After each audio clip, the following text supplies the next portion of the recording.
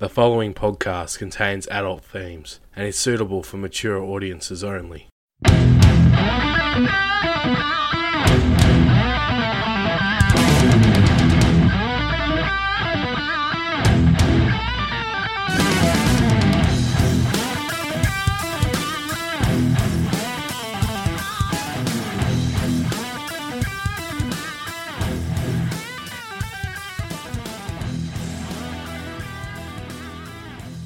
Hello and welcome to Lyrics of Their Life, the podcast that talks about the extraordinary lives lived by those that wrote or performed the songs we know and love. I'm your host Adam Hampton, and in today's episode, we'll be exploring the life and music so far of rising alternative, punk and genre-fusing musician, Yungblud. Yungblud is quickly forging a name for himself in the music industry through his high-energy performances, his real-life straight-to-the-point and outspokenly honest songwriting ability, and his infectious and charismatic personality.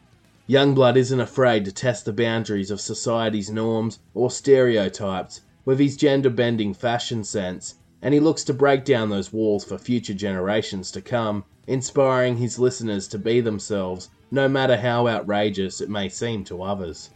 Through Yungblud's protest-style music, he is telling the story of the everyday battlers and the younger generations looking towards a better, more inclusive future for all. Yungblud has even received praise from the likes of Elton John and Dave Grohl, and he has been touted by the Foo Fighters frontman to bring punk rock music back from the dead. With raps from music legends such as these, there is no doubt Yungblud has a bright future ahead of him. But what made Yungblud the performer he is today, and what exactly is his story? This is the story of Yungblud. This is Lyrics of Their Life.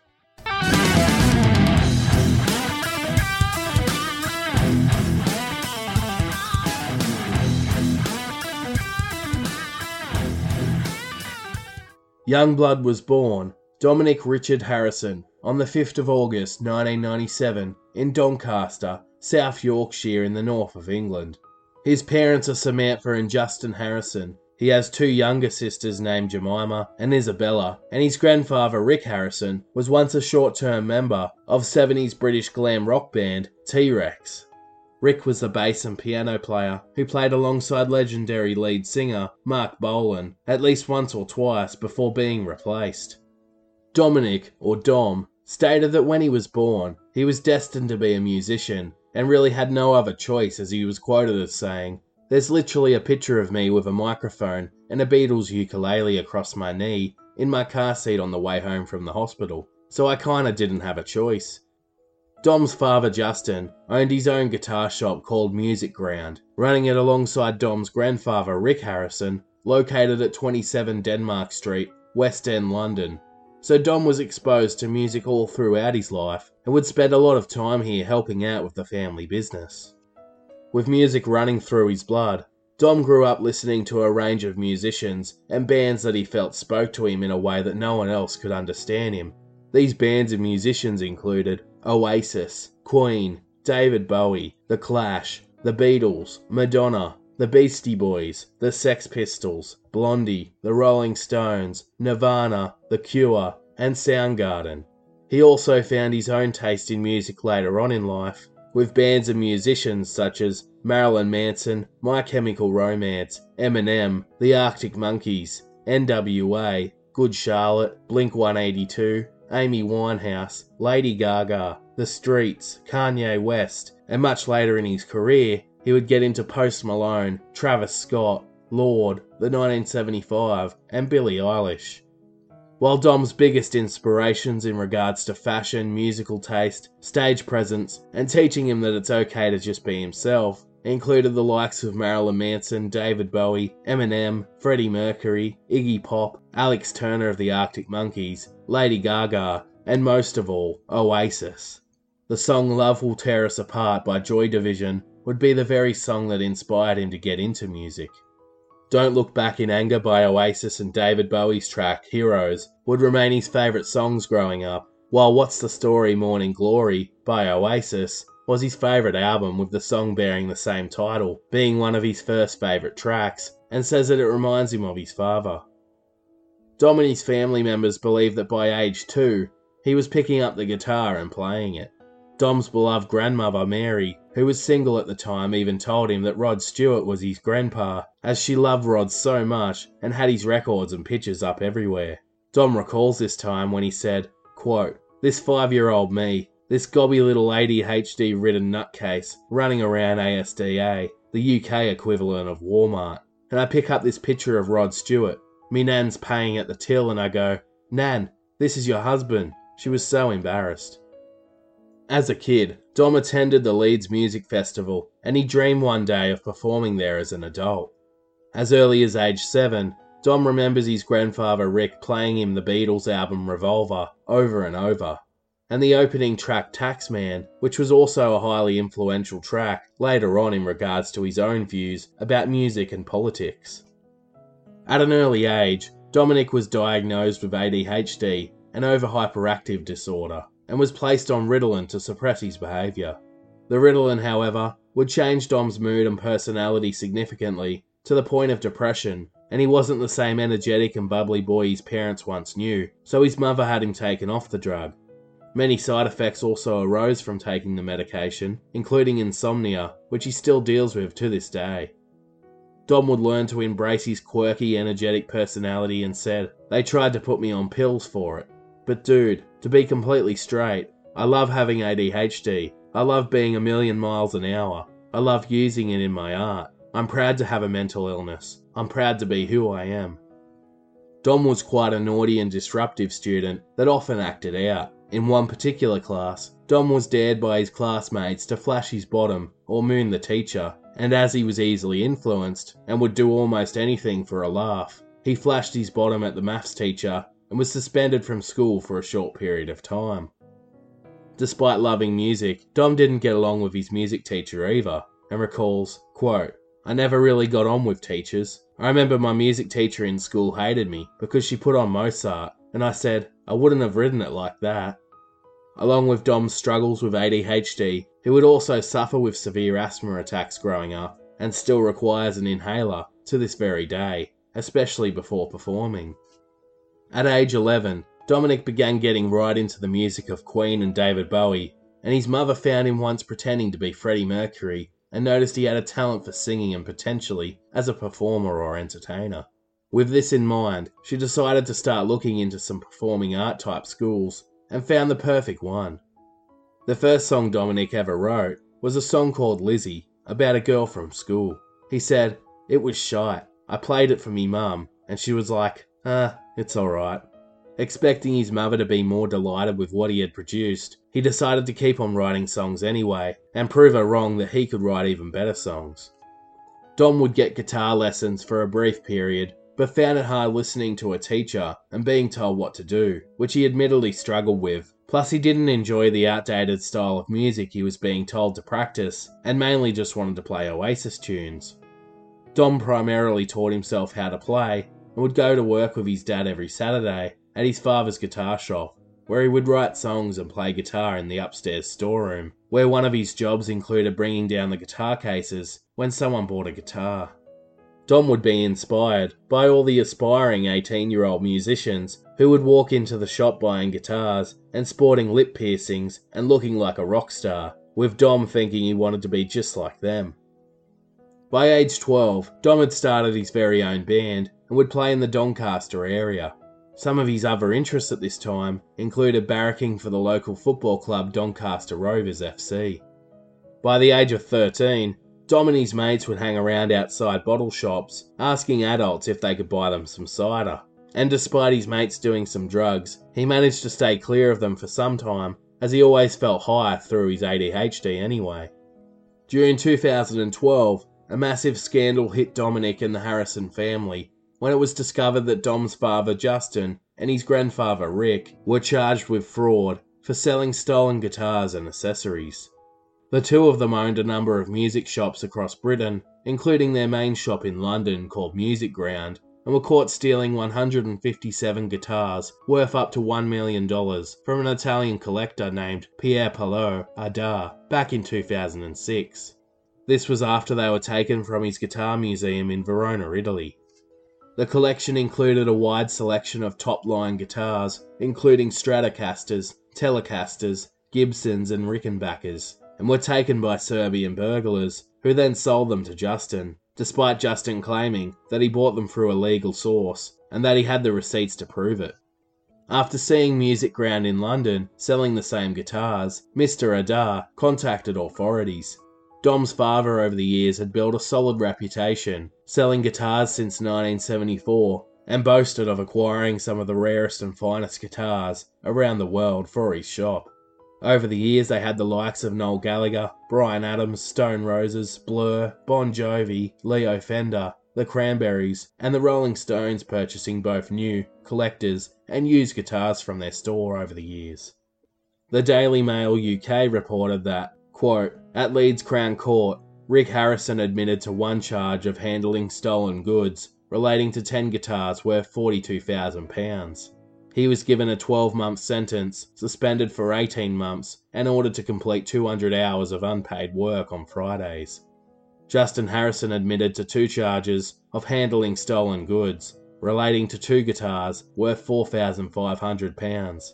He was given a 6-month sentence, suspended for 18 months, 200 hours of unpaid work, and told to pay £2,500 in court costs. The judge said, quote, it is a sad day for both of you because you had a very good reputation. With all of the drama surrounding his father and grandfather hanging over the family, Dom decided to stay focused on his own ambitions, to make it in his own way, and break away from his family's mistakes by starting his very own 5-piece band at the age of 15 with his schoolmates Paul Hines, Jamie Knight, Tom Rice, and Joe Taylor, and they called themselves The Absolute. Together with his bandmates, they would take to the streets and busk. They recorded a demo CD that included 3 tracks, including a solid track called Malibu Coke, and eventually in 2013, they uploaded a music video of them performing a track called Where I'm Going, after they recorded the track at Lodge Acoustic Studios. The song spoke of their hopes of one day making it as a band, but unfortunately, they would disband when Dominic had to move away.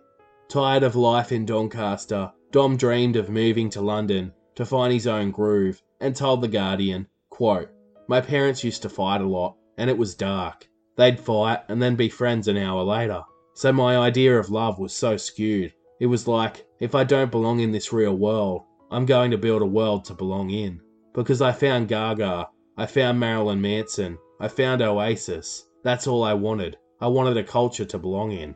I would watch Vivienne Westwood, and I would watch the Sex Pistols, and I would watch fucking Kate Moss, and I would be like, I need to go to London. I needed to get out.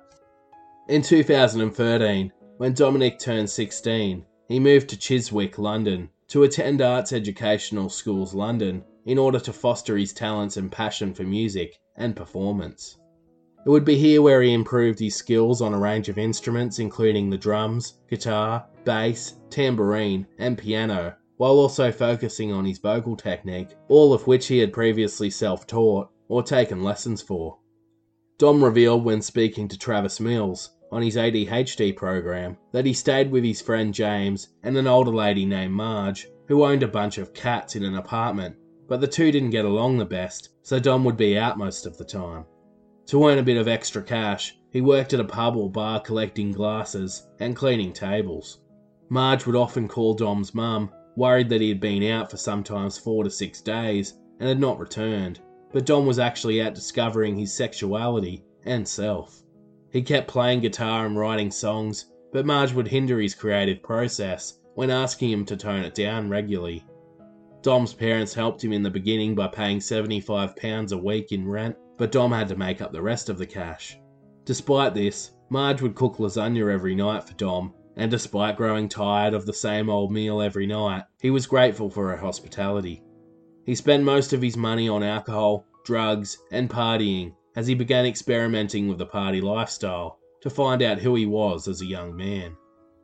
Dom lived extremely dangerous at this time, experimenting with a range of drugs, including marijuana, to party drugs. He stated in another interview, "Me and my best mate James lived in this cheap place with a house mum called Marge, £75 a week in Osterley. I thought, that's manageable. I was spending all my money on beer and whatever, and James was the straightest person you've ever met. It was like Lucifer and Jesus. Marge would call my mum and be like, "He's been out for 4 days now." My attitude was, "I'm in London at this school where I can be expressive. I'm going to find myself. I'm going to drink whatever I want, fuck who I want, experiment with drugs and gender. Every single piece of brain. I was going to figure it all out." But no, it was the same set of rules, probably worse. Eventually Dom moved out to get his own space and couch surfed for a while with mates. He backpacked and stayed with his girlfriend and floated around. He became good friends with another aspiring musician who has now also made it, named Lewis Capaldi, known for his hits Before You Go and Someone You Loved, where the two would party and drink together, with Youngblood stating, "Every week me and Lewis would be like, 'Did you get signed yet?' 'No. You?' 'No.' Every week just getting into all sorts of trouble." While parts of the art school were enjoyable, Dom struggled significantly to keep up with the study and experienced severe depression while he was there. He told Alt Press, quote, "I suffered from anxiety and depression for the first time, and I was so alone.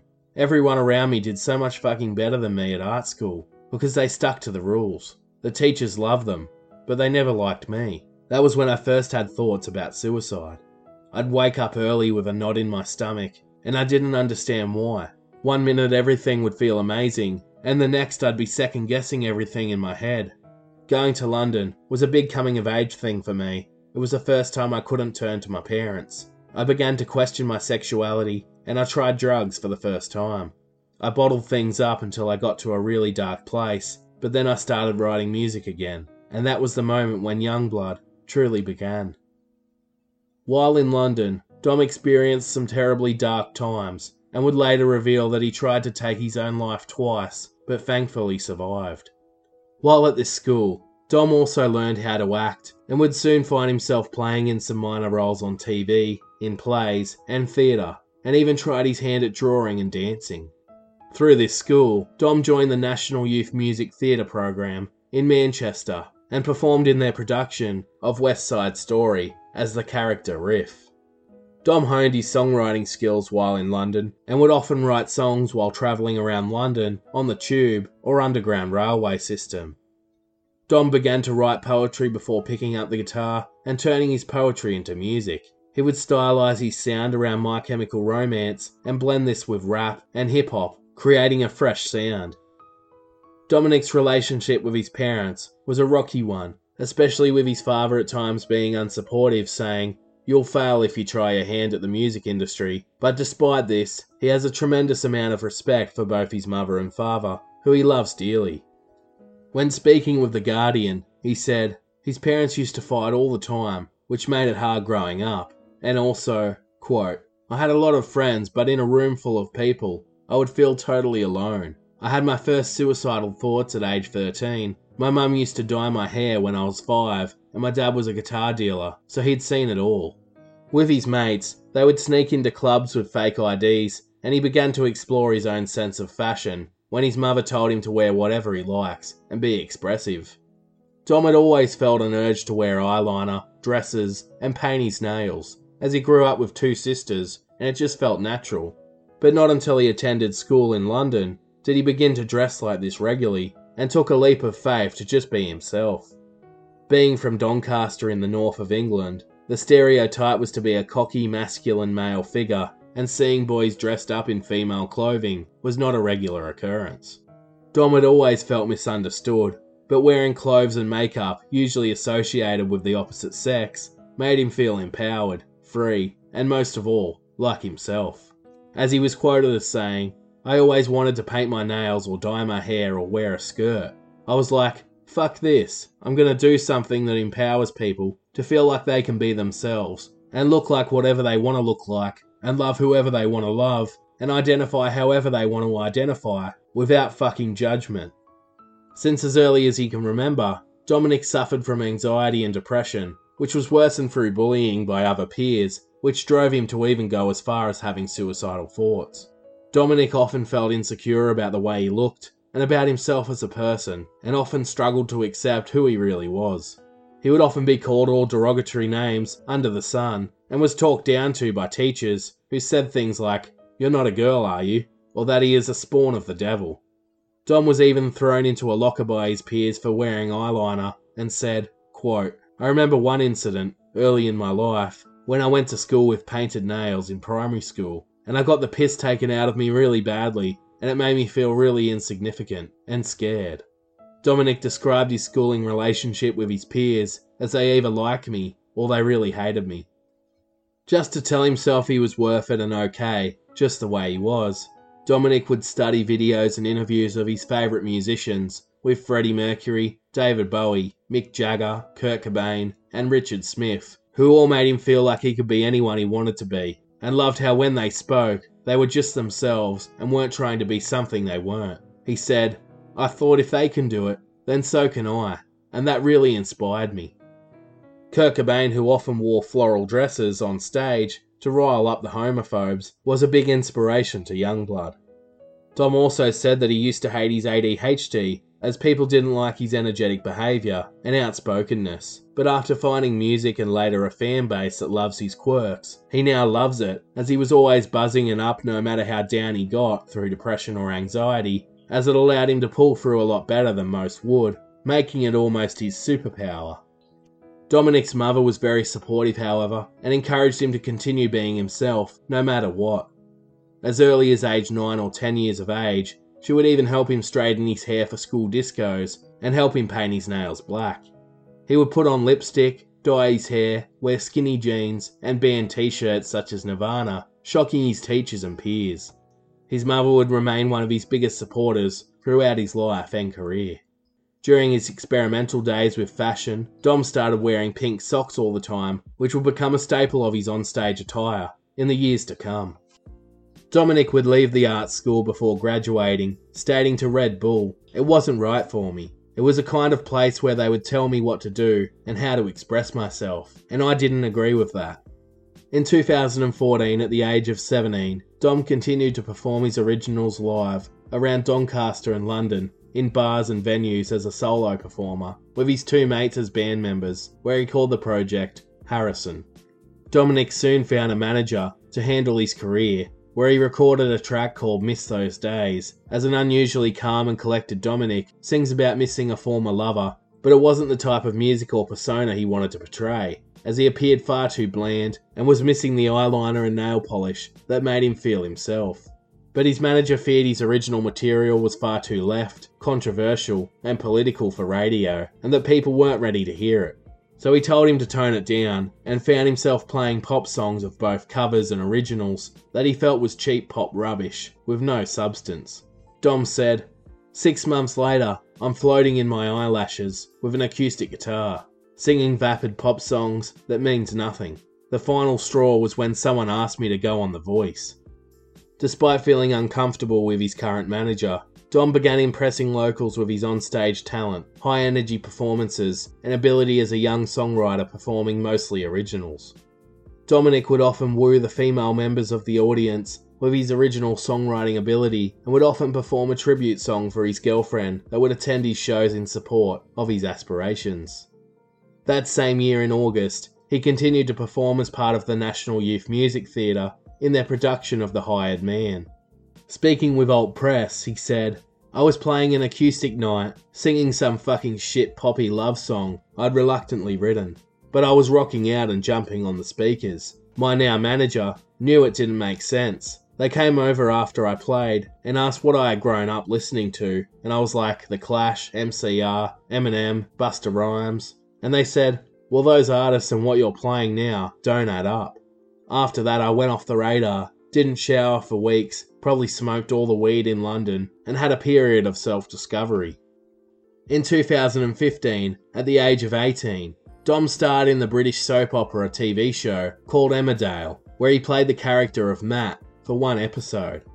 The following year, in 2016, 6 episodes aired of the British Disney Channel's musical TV show called The Lodge, starring Dominic playing the role of Oz.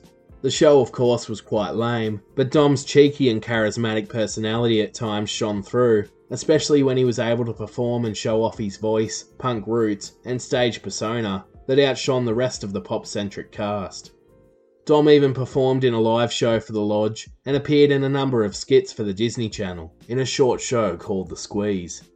That same year, Dom performed in his third National Youth Theatre show in a production of Bugsy Malone.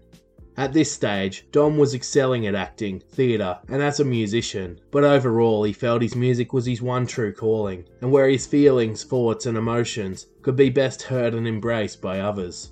At this time, he quit Disney and the National Youth Theatre to solely focus on music. With Dom feeling smothered by his manager's demands, he decided to fire him and described the next month as a transitional period that saw the birth of Youngblood. While living in his dark West London apartment, just like superheroes in the movies or on TV, he sat down and began sketching and designed his costume, image, and morals as a stage persona was born. Dominic said, "I designed my stage outfits, the pink socks, what my community was going to be about, the fact that I'm never going to conform again, to be something that someone else wants me to be. I figured out I wanted to wear pink socks, spikes, and stripes. I decided what I wanted my band to be and what I wanted my songs to sound like." Dom then found himself new managers named Thomas Arnby and Declan Marrell that accepted Dom's views and image and encouraged him to share them with the world, and they were perfect for bringing Dominic out of his dark rut. Youngblood told Alt Press, quote, "It was very much a representation of how out of the darkness there will come light. I was at the darkest place I'd ever been, and someone handed me a lifeline. For anyone in the same position, I'd say this: all you've got to do is grab that lifeline, because it'll pull you out of the rut. If you're depressed, there will be a rope hanging in front of your face somewhere. Don't fucking hang yourself with it. Grab it and climb it." After these events, Dominic gave up the drugs completely and got his life back on track, realising that his ADHD was a high in itself, and that drugs didn't mix well with ADHD anyway. Now Dominic just needed a name to go with his persona. As Dominic was the youngest person on his manager's roster, his manager would often walk into the room, calling Dominic the Youngblood. Dominic told Radio X that, quote, "I thought Dominic Harrison was a bit too polite for the music I was making. So then I was like, what can I call myself? My manager walks in the room and says, 'Alright, Youngblood,' and I'm like, bing, light bulbs. I looked at Youngblood spelt normally and thought it still looked too polite. I crossed the O's out, double the U, double the flavour." In 2016, at the age of 19, Dominic, who was now going by the name Youngblood, and through the help of his new managers and increased popularity at his gigs, signed a record deal with Locomotion Recordings, who operated through Geffen Records and Interscope Records. Geffen and Interscope Records already had Manson and Eminem on their books at some stage, so different wasn't an issue for them. In early 2017, Youngblood met Scottish-born guitarist Adam Warrington and Scottish drummer Michael Rennie in London at a club called Phil Taggart's Slacker Night, with the three of them hitting it off instantly over similar life experiences. They went out together for burgers and drinks, and 2 weeks later moved into an apartment together, becoming Youngblood's live touring and recording bandmates. Youngblood with Adam and Michael hit the recording studio to work on his upcoming debut single. On the 7th of April 2017, Youngblood released his debut single, titled King Charles. The track was written as a protest song about the government in the UK taking away the rights of its working class citizens and the youth, as they hike up taxes for the working class and housing prices and student loans for the young, as he compares what the government and the rich corporations have been doing to the likes of the tyrant King Charles, which included a price hike in taxes without the consent of Parliament. The track includes an upbeat, fast-paced beat that helped it become quite popular live and became a fan favourite as Youngblood's audience continued to grow. Despite not charting, it was a great first single from Youngblood, displaying his passion for political matters and social issues, and his energetic northerner accent that emanates through to his vocal style, and the track drew similarities to the likes of Blur. On the 19th of January 2018, Youngblood's career began to take off, with the release of his debut EP including 5 tracks that he had been performing live around England. Youngblood spoke of themes of protest, love, justice and equality, as well as both his own and others' experiences. Included on the EP was the incredibly catchy track I Love Ya, Will You Marry Me, which Youngblood actually wrote in his dad's guitar shop storage room. The bopping high-energy Britpop meets punk rock track took off worldwide, making it onto radio in countries like Australia, Belgium, and even the US. It made it to number 26 on the US alternative charts and was a smash hit on Spotify. The song was a huge hit when played live for his fans, and later at festivals with the iconic line reading, "Park Hill Romance," being repeated back to him by audience members. Youngblood wrote the track about a true romantic tragedy that occurred in Sheffield around 30 minutes from his hometown of Doncaster in 2001, where a man named Jason proposed to a girl named Claire Middleton by spray painting a phrase that read, "I love you, will you marry me?" on a sky bridge at Park Hill housing estate in Sheffield. But unfortunately, the story goes that Jason was rejected by Claire. The graffiti became famous in the area and was later used for marketing purposes by developers who planned to bring the area back to life and regenerate it, while also celebrities and tourists posed for photos with the graffiti phrase. The sad but true end to the story includes Claire passing away after losing her battle with cancer, and by the time the track was released, Jason had become homeless. Youngblood wanted to explore how sad it was that both Claire and Jason met doomed fates, while others exploited and profited off of their romance, twisting the story to line their own pockets. The next track on the EP was titled Tin Pan Boy, and details Youngblood's time spent on Denmark Street at his father's guitar shop, with the street also being known as Tin Pan Alley. Denmark Street, aka Tin Pan Alley, was once known for being a metalwork industry street, but soon became known as Tin Pan Alley, similar to the one in New York, as it became famous for housing many music publishing offices and music shops. In the song, Youngblood claims that he was basically raised in Tin Pan Alley, as he was always there with his father at his shop. But the song actually goes much deeper than that, and is a place that Youngblood feels passionate about preserving, stating, "I spent most of my childhood on Denmark Street, Soho, London. It's where I first picked up a guitar. At the moment there is a massive redevelopment going on, which will eventually force a lot of independent businesses out of the area. I have a real connection to all of the music and art stores, and to see people trying to tear out its soul makes me super upset and really pissed off. Fuck that. Tin Pan Alley is where the foundations of British rock and roll and the pop music that we know today were built. Everyone from Jagger to Lennon to the Sex Pistols used to hang out there. To sit back and watch the transformation happen without saying something is not an idea that I'm into." The music video for the track became quite popular and featured himself with his bandmates singing on the rooftop of his father's multi-story guitar store in Tin Pan Alley, which was actually illegal to be doing at the time. Youngblood was also seen in front of his father's old shop in the clip, which they shot with no budget whatsoever, as they had no money. With his bandmates, they took the instruments onto the roof and began acting cocky for the clip, swaggering around on the roof and shouting things out before the police showed up, telling them to get down as the roof was unstable. Despite the police's orders, they quietly finished the video as Youngblood would softly sing into the microphone, all while trying to emphasise a high-energy performance. When talking about the creation of the video, Youngblood said, "This was my opportunity to create a visualisation of the shit I saw in my head when I wrote the song. I wanted to show the high energy, angry yet slightly schizophrenic side to my personality. It's the first time I've directed anything, and I had such an insane time. It was amazing to watch a mental idea I had come to life." Next up on the EP was the incredible and eye-opening track called Polygraph Eyes. In this song, Youngblood displays his maturity and intelligence as a songwriter well above his age.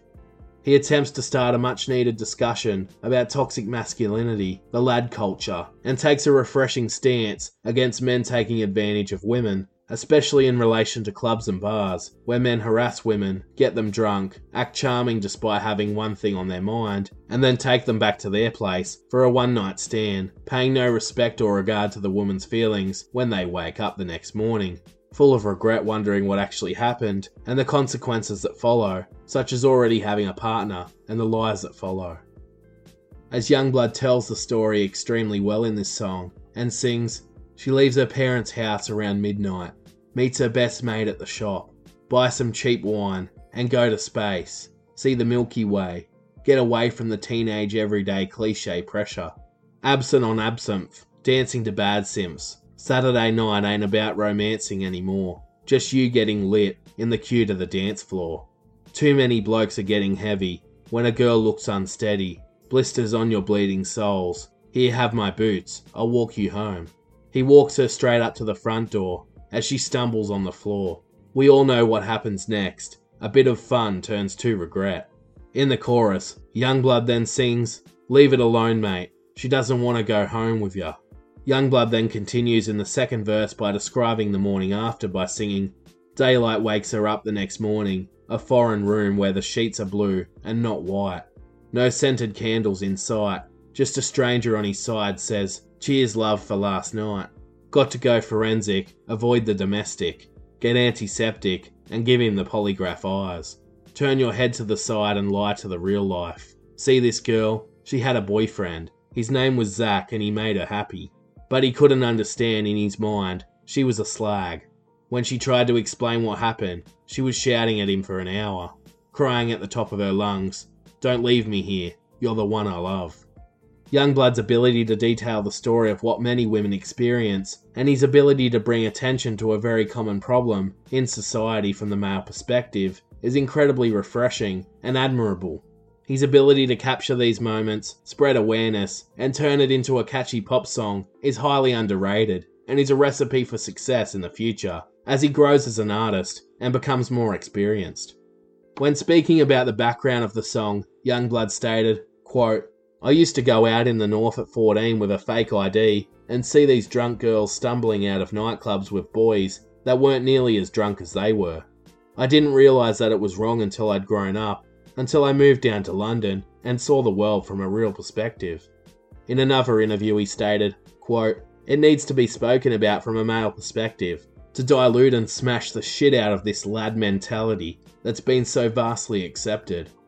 The song title Polygraph Eyes refers to the polygraph lie detector test. While the song managed to chart in the top 40 in Belgium and was a hit on Belgium and Australian radio, making the Triple J Hottest 100 at number 99 later in 2019. The final track from the EP was titled Anarchist, and detailed Youngblood's experiences growing up with ADHD and the negative effect his medication known as Ritalin had on him, and how he felt like he was always told and treated like he was different to others, and struggling to fit into a world that is cruel, being subjected to judgment and bullying for his condition, and feeling like an anarchist who is just out to cause trouble all the time, but it was just the behavioural issues stemming from his ADHD instead.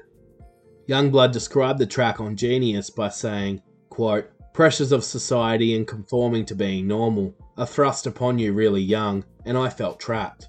Ritalin made me a zombie. It turned my world upside down."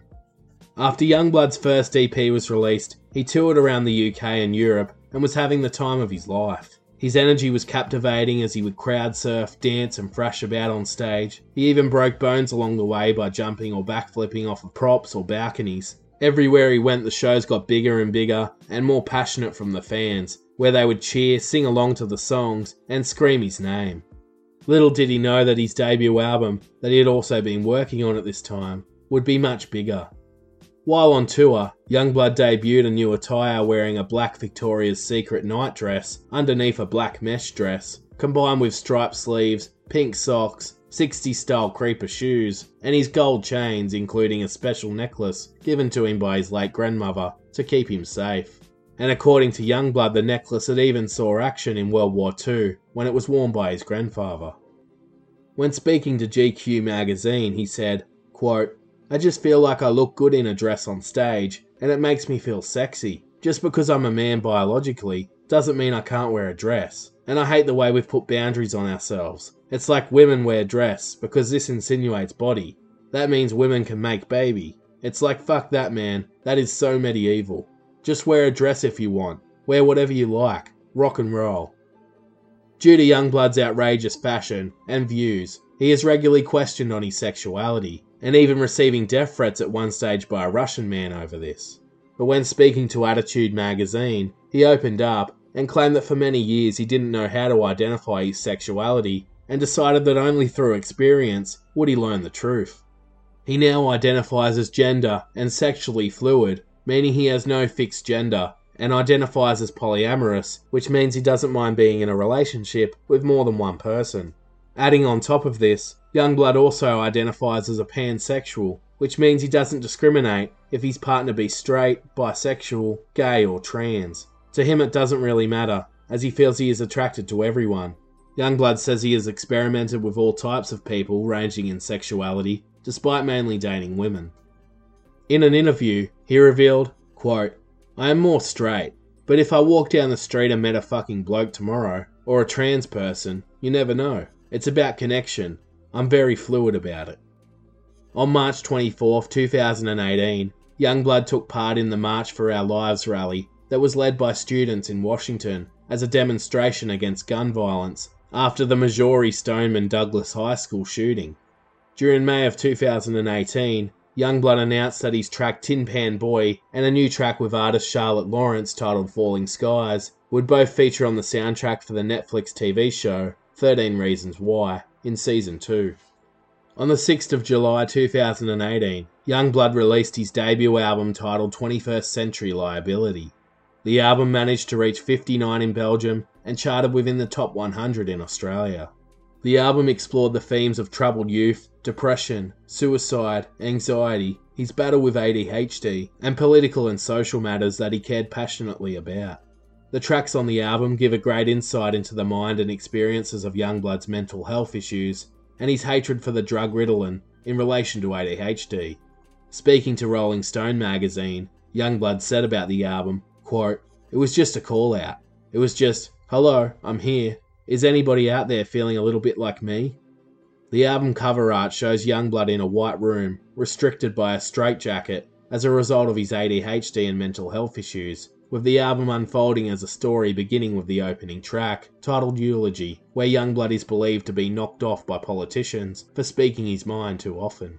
The story to the album takes place at his funeral. The second track, titled Die for the Hype, opens with the line, "Where the fuck am I? Tell me, did I just die?" Youngblood wanted to write a song where he could see himself dead, and explores the pressure on young people to conform to social norms in order to be heard or accepted, and how people kill themselves inside through conformity in order to stay relevant and keep the hype alive. Youngblood told Genius, "People are made to feel so desperate for validation, they're almost willing to dig their own graves for something or someone that is actually irreverent to their own happiness and chasing something that can actually be out to harm them." This also includes individuals sleeping their way to the top, which is highlighted in the line, "Polly, I just want to suck on your lolly." The third track on the album is titled Doctor Doctor, where Youngblood pleads for the doctor to perform a lobotomy on him. But instead of curing his sanity, he wants him to take out the sane part of his brain and leave him with the part that makes him insane.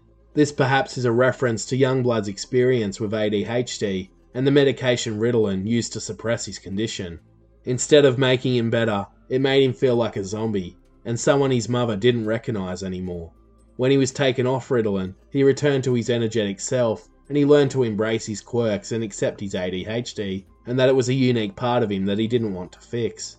When speaking to Genius about the song, Youngblood said that the song is also about, quote, "I'm so tired of waking up and seeing all the hate and destruction in the world, but what is most crazy to me is that the majority of society doesn't want it. I would rather be numb to the world they are creating, whilst destroying it at the same time, because I don't want to be a part of it.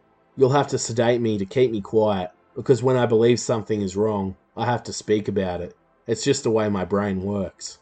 Youngblood repeatedly sings, "I just want to be stupid," which also appears to be a reference to embracing his ADHD, but he also told Genius, quote, "If the people who are supposed to be in charge are deemed smart, then I want to be stupid." Youngblood continues to open up about his experiences with Ritalin and having ADHD in the track Medication, but it predominantly refers to his struggles with anxiety and being forced to take antidepressants and anxiety medications.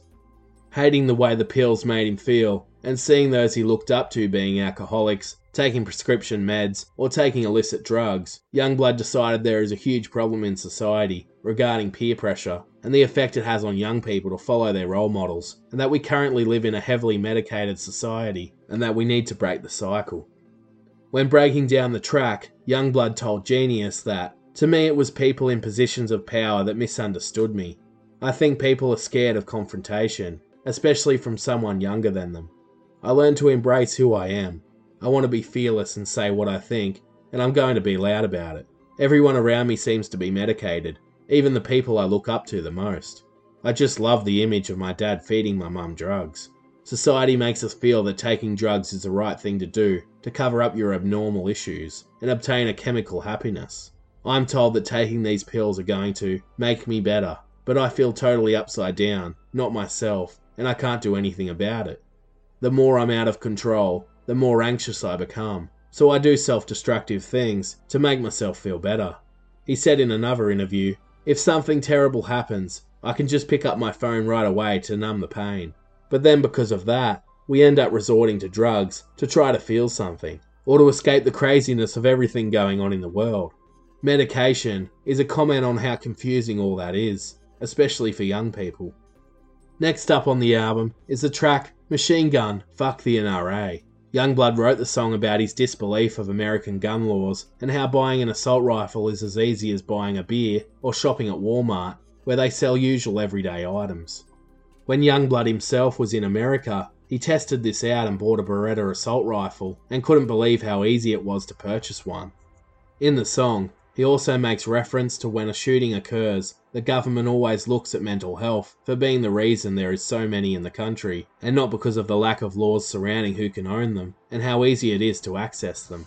Youngblood said, quote, I'm not even American, but for the sake of humanity, something has got to change. People are going to say, oh god, this song is really uncomfortable. And good, because you know what? It is uncomfortable.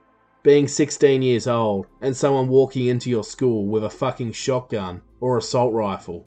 I want people to be at my show to bounce around, but also because we all see a better future. Speaking with Genius, Youngblood stated, I'm underage in America, and on paper it's harder for me to get a beer than a weapon. To me that's insane. They are so quick to blame mental health because it's the easy thing to do. No one sane or insane should be allowed to purchase an assault rifle.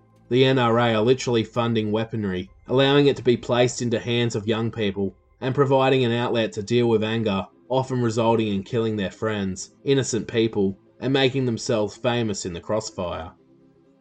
The sixth track on the album is titled Psychotic Kids, and is sung from Youngblood's perspective and addresses Youngblood's visions for the future, free from judgment, racism, and suffering.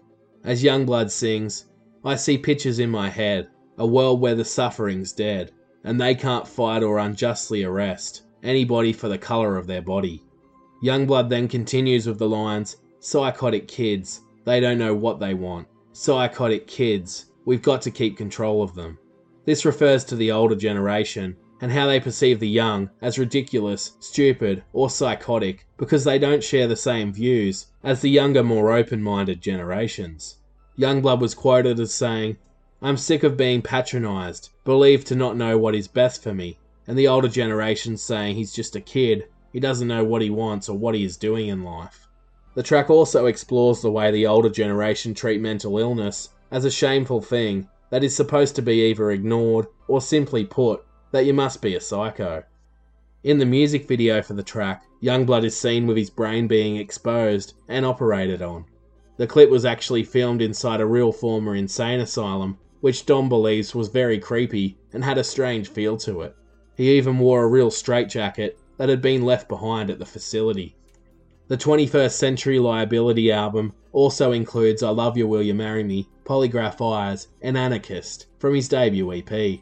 Youngblood continues on with his darkest track on the album, titled Kill Somebody, which explores his deepest, darkest thoughts, experiences with depression and anxiety, being suicidal, and how others often struggle to understand the extent of these thoughts. Talking with Genius, Youngblood states about the song that, this is me looking in a mirror, talking to darker elements of myself that I hate. This is about the people who don't understand. They believe you are being dramatic, or assume it's just an emotional phase you are going through. A metaphor, something not of the real world. You can't blame them. How could they possibly understand? One of the most catchiest songs on the album, that has become quite a huge hit with fans, is called California, where Youngblood once again explores his ADHD, being placed on Ritalin, and being misunderstood by the older generation, who underestimate him and think he can be put into a box to conform to their demands.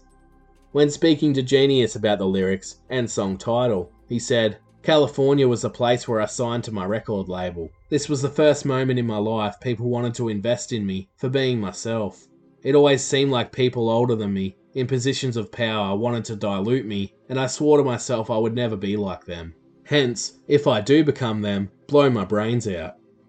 One of the most confronting parts of the song sees Youngblood pleading for his voice to be heard, but to no avail, as those older than him, including doctors and his parents, believe they know what's best for him, as the lyrics read, "Why can't you see that I am okay? You take more drugs than me, chewing your cheek. I can't believe you put me in a straitjacket. They tried to put me on Ritalin, visions of calming me down. They tried to put me on Ritalin, hoping I don't make a sound." The track 21st Century Liability closes out the album speaking of similar themes, such as being young and misunderstood, losing his first girlfriend who he deeply loved at age 17, and coming of age when he moved to the City of London at age 16, which was a massive eye-opener in terms of his social, sexual and political views. When speaking about why he got into music, he said, "I just got into this because I wanted to belong somewhere. I just wanted to walk out my front door and know that someone had me back." During August 2018, Youngblood released an unplugged version of the Youngblood EP and returned to the studio that same year to record another EP titled The Underrated Youth. We interrupt our program to bring you this important message. Hi everyone, and sorry to interrupt. I hope you're enjoying this episode, but I just wanted to take this opportunity to tell you 4 ways on how you can support the podcast and play your part in keeping it going, so I can continue to bring you more great episodes. If you enjoy Lyrics of Their Life podcast, first of all, it would be greatly appreciated if you could subscribe to the podcast wherever you listen. It's totally free to do. It just means that you will receive a notification when a new episode of the podcast becomes available. Secondly, you can leave the podcast a positive 5-star review on iTunes, as this helps the podcast reach a larger audience. Third of all, you can tell your friends all about the podcast or join us on our social media pages at Facebook, Instagram, TikTok and Twitter. While finally, you can take your support one step further and head to our Patreon page and pledge your support to one of 2 of our plans for just $1 or $5 per month with no lock-in contract. Or you can pledge just a one-off payment for all the hard work that goes into creating the podcast, and you will receive a number of extra benefits to go with your donation. Or you can even buy me a beer for $5 at buymeacoffee.com/lyricsoflifepod. I am a totally independent podcast creator, meaning there are no large networks or businesses financially supporting my work. So your support would be greatly appreciated, as it means I can continue creating more content, such as biographies, the weekly muse, interviews, and more, as it takes a lot of time, resources and research to prepare and upload just one single episode. Links to Patreon and Buy Me a Coffee can be found in the show notes on our website at lyricsoftheirlife.com or on our Facebook page. Once again, I appreciate every one of my listeners for their support, no matter the form it comes in. Thanks for listening. Now let's get back to the episode.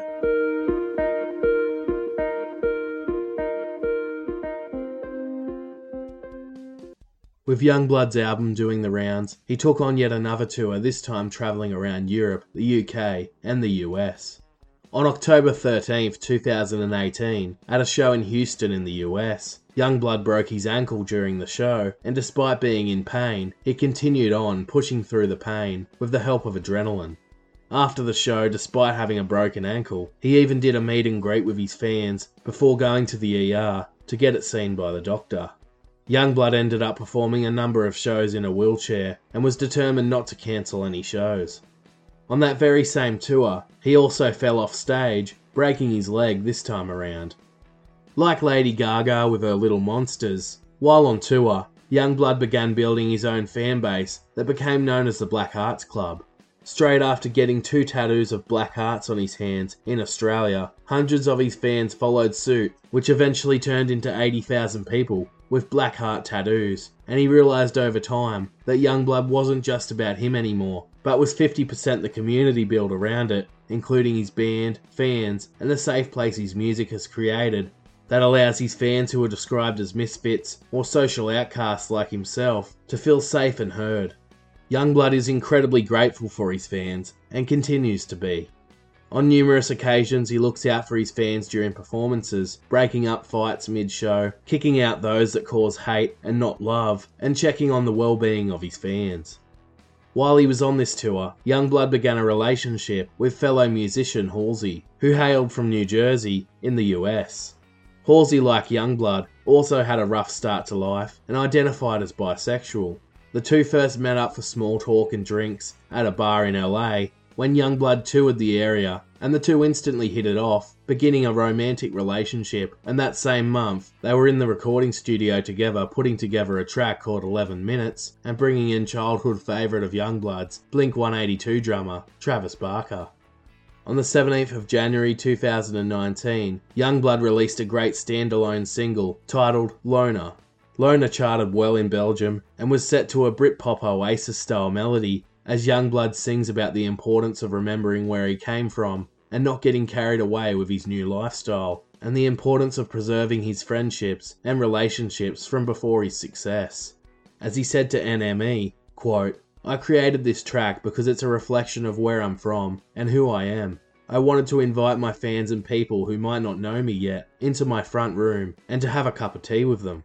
I wanted to show them what Dom looks like going to get a glass of water at 2 a.m. At the end of the day, I needed to tell myself no matter what happens or how far this goes, that I am just a 21-year-old kid from the north of England who has been put in this position by his fans. I was listening to so much 90s Britpop when I wrote it, and typical me, I wanted to add that into the mix of my sound, but in a modern way, with a fresh perspective." On the 14th of February 2019, 11 Minutes with Halsey and Travis Barker was released and became Youngblood's biggest hit to date. The track reached number 1 on the US Bubbling Under chart and number 5 on their rock chart. Around the world it became a huge radio hit, receiving mass airplay, and reached number 2 in Belgium, 6 in New Zealand, and 23 in Australia. When speaking with Genius, Youngblood described what the song was about, and that it was based off of a true story that goes a lot deeper than a simple love song, by saying, "It is a perfect modern tragedy where two young people were perfect for each other, but separated because they believed they had to fit in with the boundaries of modern ideologies, where society envisages love as secondary to money, success, and power. However, after years apart, they realise they cannot live without each other and decide to meet. The girl sends him a message, letting him know that she is 11 minutes away, yet on the way to meet him, she gets into a car accident. The song resembles the 5 stages of grief, where after losing someone, those 11 minutes will forever repeat in the back of his subconscious for the rest of his life. You never realise how important something is to you until it has been taken away." Youngblood's ability to tell a well-rounded and tragic story through observing others is an incredible skill, and his ability to write these songs at just the age of 21 at this stage is quite impressive and underrated. Unfortunately, Youngblood and Halsey's relationship came to an end during September 2019, with Youngblood stating that he was heartbroken and that he learned a lot from Halsey about self-acceptance, finding himself sexually, and as a person. Halsey would move on by dating American Horror Story actor Evan Peters, and when speaking about their relationship, Youngblood said, "She taught me so much, even about my sexuality, the conversations we would have at night. She has such knowledge because she's been openly bisexual for years. It's so funny when you're dating someone, yet you owe them a lot towards your sexuality. Even though she is not a man, she made me go, oh my god, I probably like em into that. I met someone and she changed my whole perception of what love could be. It didn't work out in the end because we're better as friends, and I think that's what it was. We're kind of very the same, so that was weird for us." Halsey would go on to release a song called Finally, Beautiful Stranger for her album Manic, stating that it was the first time she had ever written a love song. She said that she wrote it at 2 a.m. on her guitar, while still with Youngblood, and her friend told her it was the best song she had ever written. Halsey was quoted as saying, "I was dating Dom. I was really happy with my life. I was thinking about the night that he and I met because I had told the story so many times. And every time I told it, it got better and better and better, and more romantic, and it wasn't raining, but like in the story, the streets are shining wet, and I was like, I need to tell this romantic story. And I'd never written a love song before, not without a punchline. It's just a nice song. It's about feeling safe, and like you can trust love." While they didn't work out in the end, Halsey felt loved and could trust Youngblood for perhaps the first time in a relationship due to some bad experiences in the past. The two would remain on good terms and very close after their relationship, despite the split. They also both claim that it didn't end sour, it just wasn't right anymore, with both their busy schedules, and they decided to just be friends. During March 2019, Yungblud released a live album titled Yungblud Live in Atlanta. On the 7th of June 2019, Yungblud teamed with Travis Barker for a second time and American singer-songwriter Machine Gun Kelly for their track called I Think I'm Okay. The song delves into both Yungblud and Kelly's mistakes and struggles with mental health, relationships, and substance abuse, and managed to turn the track into a hit when it charted at number 3 on the US alternative charts, 4 on the US bubbling under chart, and receiving mass airplay on radio around the world, and even managed to sell over 1 million copies of the single worldwide. Machine Gun Kelly and Yungblud would quickly hit it off, bonding over their mutual love of music, such as Oasis, their life experiences, and sense of humour, and became great friends through their collaboration. When Yungblud first met Machine Gun Kelly, they were booked to record together, but hadn't properly met. Kelly said, "He walked into my house without even knocking on the door, and all of my thugged out homies were sitting in the living room like, who is this kooky British guy that just walked into our house?" Yungblud said, "I just walked into your living room and was like, hello lads, do you know where the machine gun is?" After they got introduced, Kelly played Yungblud the chords on guitar, and Yungblud jumped into the studio where they laid down the track that very same day.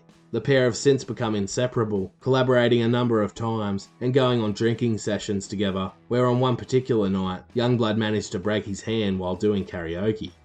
During August 2019, a track called Die a Little by Yungblud was released through the TV Netflix drama 13 Reasons Why for their third season's soundtrack, where Yungblud explored his own experiences with anxiety and depression, similar to the themes of the TV show.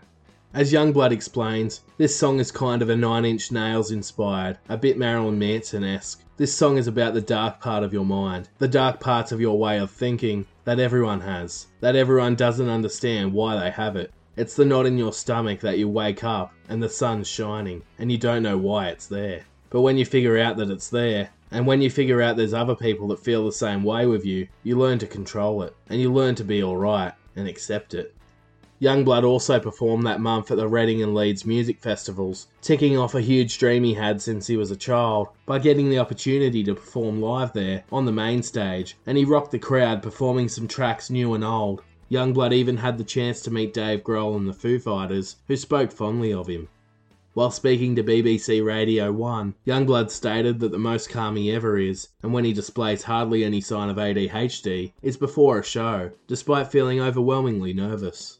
He says, "I love that because it means I'm still here, that I'm still feeling it." For Yungblud, being live on stage is the best part of his job, as he gets to be as close to his fans as possible, often rushing into the crowd and crowd surfing. He believes artists shouldn't be put up on a pedestal and should respect their fans, because without them, they wouldn't be where they are. On the 18th of October 2019, the EP, The Underrated Youth, was released to the public, which saw it become quite popular, reaching number 6 in the UK, 17 in Australia, and 31 on the US rock chart. Included on the EP was the song Brain Dead, that explores similar themes as Doctor Doctor, followed by one of his best songs to date titled Parents, which according to Yungblud adopts a carnival type sound to give a spooky effect. The drums are simply drumsticks being hit on guitars, and the bass is an acoustic guitar being played down an octave, as he wanted to confuse the listener that it didn't sound right, and gave the listener an idea of what goes on in his mind and what life is like living with ADHD. While the track appears to denote the role of parents, with the line, "'cause parents aren't always right," Yungblud tells Genius, "This song is a tribute to individualism. This ain't me telling your parents to fuck off. It's about the restraints that are put on you from maybe your parents, maybe your teachers, maybe your cousin, maybe your mates, maybe whatever, and you being the only person in the world that knows what's best for you." One line in particular was quite confronting in the song, but speaks of the pressure to conform to your parents' ways, and perhaps is an over-dramatised example of how Yungblud's father, and other fathers, feel over sexuality, as Yungblud sings, "My daddy put a gun to my head, said if you kiss a boy, I'm gonna shoot you dead. So I tied him up with gaffer tape, and I locked him in the shed. Then I went out to the garden, and I fucked my best friend." Youngblood suggests in the song that a new movement is on the horizon of kids doing what's best for them and not conforming to old outdated parental ideologies. In the track Original Me, Youngblood brought in Imagine Dragons frontman Dan Reynolds for a hard-hitting track that managed to reach number 7 on the US rock chart, 20 on New Zealand's mainstream chart, and 20 on the US alternative chart. Once again, Youngblood explores the themes of the importance of being yourself, and the song is quite self-deprecating, as the pair point out their own flaws and lack of self-esteem. As Youngblood says, this song is about accepting the parts of yourself that you hate and realizing your biggest superpower is to be originally, authentically yourself. Youngblood and Dan Reynolds went on to win an NME award for the music video, where the pair are seen crawling from the rubble of falling and crushed cars. The video was filmed in a Las Vegas junkyard, as Youngblood said, quote, "This video is mental, because we got crushed by cars, which signify if you're fucking getting crushed in life, you get back up." The pair got along great, and it was the first time they had ever worked together. When Dan first made contact with Youngblood, Youngblood hung up the phone, thinking it was a prank call, but then Dan redialed him and sent him a rough demo of what he wanted to work on with Youngblood. After 5 hours of back and forth, the song was written and recorded. The next track on the EP, titled Casual Sabotage, was first heard live in Belgium in 2018 and eventually fell off the setlist before re-emerging on the Underrated Youth EP. Youngblood describes it as his lullaby, as he explores the themes of his mental health, growing up feeling like he had no voice but had a lot to say, and feeling like he needed to break down the barriers and express himself, perhaps referring to the time he moved to London. With the lyrics reading, "I'm just a messed up kid with sewn up lips. I can't take this shit. I need to exist." While Youngblood's music is usually upbeat instrumentals that hide the darker lyrics, this song is more slow and depressive as he puts the listener in his shoes from that moment in time. Youngblood said that the song also related to his time being bullied, and funnily enough, those same bullies would end up in the crowd at his shows down the track, with Dom stating, "To be on the stage and see all the geezers who used to bully me, or used to fucking hate me, I was like, hello, how's it going? To see some of the lads who used to put me in a locker for wearing eyeliner is like that's the best. If people hurt, if they bring you down, just love. Just be kind and nice. That's what Casual Sabotage is all about. Keep your heart on a plate." Next up was Hope for the Underrated Youth, and is an anthem for the younger generation standing up for what they believe in and fighting against the older generation, attempting to bring them down with their outdated views and ideologies. The song would do well in Belgium once again and became a huge fan favourite live that provides his fans with a bit of hope for a better future. Youngblood even organised to have the song title projected onto the House of Parliament in England as a message of hope for the youth. The final track on the EP is titled Waiting on the Weekend and was written at the age of 17 with Shane Gilliver, who was the man who taught Youngblood how to play properly on guitar while at his father's guitar shop. Shane also was there to tell Youngblood to take a leap in his career to follow music and told him to quit Disney by saying to Youngblood, "Screw what's going on around you, you write what you want to write and you sing what you want to sing." During November 2019, Youngblood teamed with musician Black Bear and DJ Marshmello for the track Tongue Tied, which peaked at number 3 on the US rock and alternative chart and number 12 in New Zealand. The song explores mental health and the youthful generations being silenced by their elders. With Youngblood's latest EP and singles being quite popular and receiving airtime on radio across the world, he started building more of an audience, landing in loads of interviews and YouTube segments where fans got to learn more about the funny, cheeky, and witty Youngblood. In early 2020, Youngblood took home the MTV Push Award as an artist to watch and the same award on the MTV Europe Award show. Once again, Youngblood toured, but this time with Noel Gallagher's daughter Anais joining him, sparking rumours the two were dating, but Youngblood made it known that this wasn't the case and they were just close friends. But further shows booked in Asia, Australia and New Zealand were cancelled due to the COVID-19 pandemic, forcing many countries to lock down their borders.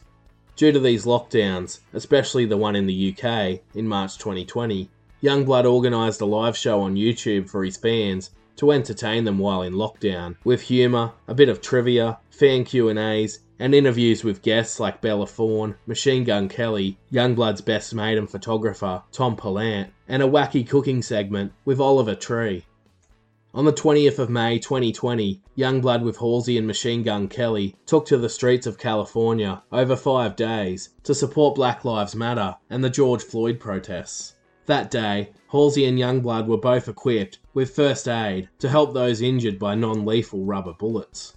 Youngblood praised Halsey for being brave, selfless and fearless in helping others medically, and Halsey praised Youngblood when she was quoted as saying, exposed in front of rounds being shot, to drag wounded people to safety without even thinking twice. In August 2020, Youngblood teamed with American rapper Denzel Curry to release a standalone track titled Lemonade, and in September, he teamed with British rock band Bring Me the Horizon and their lead singer Oliver Sykes for a track called Obey. Obey managed to do well in the UK, making it to number 1 on the UK rock chart and the top 40 in the UK, Scotland and New Zealand. Youngblood grew up close to Sheffield, where Bring Me the Horizon originated from, and the track was written during the COVID-19 pandemic. The song explored the oppression people feel due to the world leaders and politicians forcing us to act like robots and obey their every order, even when they don't always know what's best for us anyway, and are often inconsistent. The song also attempts to delve into how we as humans have become so desensitized to thinking for ourselves, and we need to wake up to what's happening to us all as we continue to be brainwashed. Throughout 2020, Youngblood dropped a number of singles from his second studio album that he had been working on since 2019. On the 4th of December 2020, Youngblood released the album titled Weird. It became his most successful album release yet, grabbing his first number 1 album in the UK and charting at number 6 in Australia and 10 on the US Top Rock album chart. Once again, Youngblood would write every song on his album, remaining completely original, and he saw this album as a new era and a massive new chapter in his career, like a rebirth that stemmed from his performance at Reading.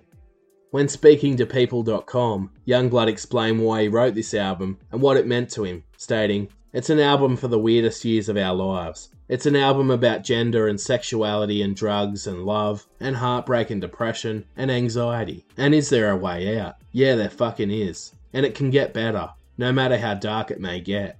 I know that firsthand. I've met every single kid from every single continent, of every single shape, of every single size, of every single colour, every single sexuality, and I've heard their stories, and this album is about the stories and what it meant to my life." I think the first record, 21st Century Liability, was so fucking angry, and it was me being fucking naive and downtrodden and throwing everything I had, going, is there fucking anyone out there like me? Because if there's not, I'm fucking done with this world. And it turned out there was a lot of people out there like me. I wanted to create an album about life that tells the truth, because the world is just so full of bullshit right now, and it's so full of conformity. I care about the fucking 35-year-old man who didn't want to take his own life anymore because he saw a fucking way out. Or a young transgender girl in Maryland who was having a hard time because people didn't think she was real until she brought her parents to a Youngblood show and her parents saw the sheer passion. They accepted her as their daughter because they understood that it wasn't a phase, it was a fucking way of life. The album artwork for Weird depicted Youngblood dressed as 7 different characters to represent both his own personas and his fans, to stand up for all the misfits. Included on the album was some of Youngblood's most brave and bold work yet, as he told the story of many of his fans and their experiences. Kicking the album off was the track Teresa, which Youngblood wrote as a tribute to one of his female fans that contacted him via his Instagram DMs, and expressed how his music and the loving community fan base he has created has helped her get through the grief of her boyfriend passing away. When speaking about the writing and recording process behind the song, Youngblood told Apple Music that, quote, "I was in the studio and remembered that a girl told me about her boyfriend passing away. They had come to the shows together. I wanted to write a song about this girl and her boyfriend being on the other side, watching over her. But there was also a resemblance between me and my fan base, that no matter what happens to us, we're always looking out for each other. I wanted this song to start soft and then be like, bang, the album's off. It has 4 tempo changes, the middle 8 is like the Beatles, and then it sounds like Queen at the end. Teresa definitely started the album off with a bang, and was followed by arguably the album's catchiest track, titled Cotton Candy. Featuring a great bass line and a simple flowing beat, Youngblood delivers a great line that reads, "I want to get stuck between your teeth, like cotton candy, so you'll remember me, darling." The song explores sexuality and sexual liberation, as Yungblud now identifies as pansexual, and despite having multiple sexual relationships, Yungblud in this instance finds himself getting lost in just one particular person, as he was quoted as saying, "Sex and sexuality is about freedom and the idea that you too can lose yourself in other people of all genders, of all shapes and sizes, to find yourself and figure out who you truly are." The music video sees Yungblud exploring this notion, and sees him dressed in a women's tennis outfit with angel wings and a barbed wire crown, testing the boundaries once again. Despite becoming a minor hit in Belgium and receiving plenty of airtime on radio around the world, the song remains another underrated gem in Yungblud's catalogue of songs. Next up on the album is the British punk rock tune Strawberry Lipstick, which sees Yungblud with a mouthful of strawberries, spiky red dyed hair, a spiky necklace, chains, pink socks, and a Union Jack designed dress in the music video, rocking out to one of his heaviest songs yet. When teasing the song's release along with the new album, Yungblud was seen in a video dressed this way, burning the straitjacket worn in 21st century liability, suggesting an end to that era and welcoming a new one. Like the track Obey, Strawberry Lipstick explores oppression and how love can become easily exploitable. On the track Mars, Yungblud once again returned to his best form of songwriting when telling the story of another. Mars was written about Yungblud's experience with meeting a transgender woman in 2018 that was struggling with her parents accepting who she was. Yungblud was quoted as saying, "I remember on Van's Warped Tour, it was kinda crazy. I remember this one girl came up to me and she said that she had a sex change. She was formerly a boy, and that my music helped her get through that, and that it was okay to be herself. And that was fucking crazy for me. And I can tell you that there's a song on the new album about her, and how inspiring it was to kind of help someone like that. It's fucking crazy that our community helps someone feel like they could be themselves, and take a huge step and achieve their goal of wanting to be themselves." He continued on in another interview by stating her parents didn't want her to, or didn't have any desire to accept her, or accept the idea that she had never been their son, she'd in fact been their daughter, and that she was their daughter and always had been. She said that it got to a point where her dad was like, "You have a fucking dick, you're not a girl, you're a boy," and it was eating her up because her mum and dad didn't understand. School was hard. She was like, "If I can get my parents to this show, it might change something." She saved up and her parents came. They saw the kids and other kids like her, and everyone just uplifting each other for being who they were. And she said they took her for a burger afterwards, and they accepted her for what she wanted to do. And they accepted her as their daughter. They realised that it wasn't a phase, that their daughter wasn't a freak or a nutcase, or needed locking up in a psychiatric ward. It was insane to think that something we did changed someone's existence. I wanted the song to be this piece of, no matter who you are, if you feel like you're living on another planet, there's oxygen there. The song Super Dead Friends was a track that Yungblud wrote when trying to think of an opener for the Reading Music Festival. The high energy track compares to Youngblood's earlier work, mixed with an influence of the Beastie Boys.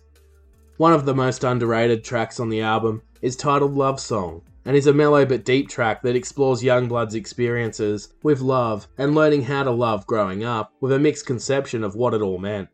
It's a beautiful but sad track about observing the way his parents loved over the years in an abusive and at times violent relationship, and growing up watching this behaviour only made him think that love was supposed to be this way. That was until he met Halsey, who changed his mind about love and what it all meant. He promises that he won't let Halsey down in what is one of Youngblood's most heartfelt and perhaps only love songs to date.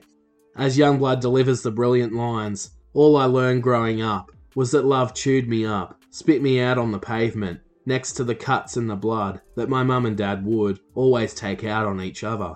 Youngblood then sings about protecting his sisters from this also, and then continues to sing to Halsey with the lines, "Sweetheart, you are changing my mind. Nobody taught me how to love myself, so how can I love somebody else? There ain't no excuses. I swear that I'm doing my best. I won't let you down." Due to her past failed relationships involving partners being unfaithful, he vowed not to let her down, which he also fulfilled, with the two remaining close friends after their split, and Halsey believing Youngblood also taught her what being loved really meant. Track 7 on the album features an inspiring anthem called God Save Me, But Don't Drown Me Out, described by Youngblood as the safety pin that holds the album together. In this track, Youngblood explores the importance of just being yourself, Not letting the bullies or haters get you down because it's not worth dwelling or wasting your life over, because being yourself is the only thing that matters. The music video, directed by Yungblud himself, perfectly depicts the struggles he endured growing up in regards to his parents arguing often, having a skewed sense of what love meant, being bullied for looking or seeming different, and dealing with severe crippling anxiety that required medication and often held him back. The album title track, Weird, was written by Yungblud about where he was in life when thinking of the concept for the album.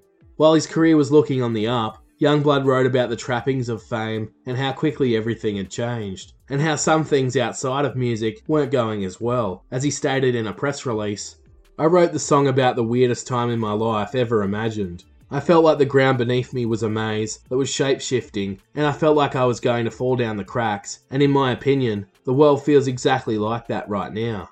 I wanted this song to make everyone feel that everything was going to be alright, no matter how weird things get." Speaking with Clash magazine, he said, "So much shit happened. Everything was weird. Weird. Kept going through my brain. I nearly lost my mum in a car accident. I was in a relationship and my heart broke. We got fucking really big, really quickly. Suddenly you wake up one day, you go for a run, and there's a fucking guy following you around with a fucking camera."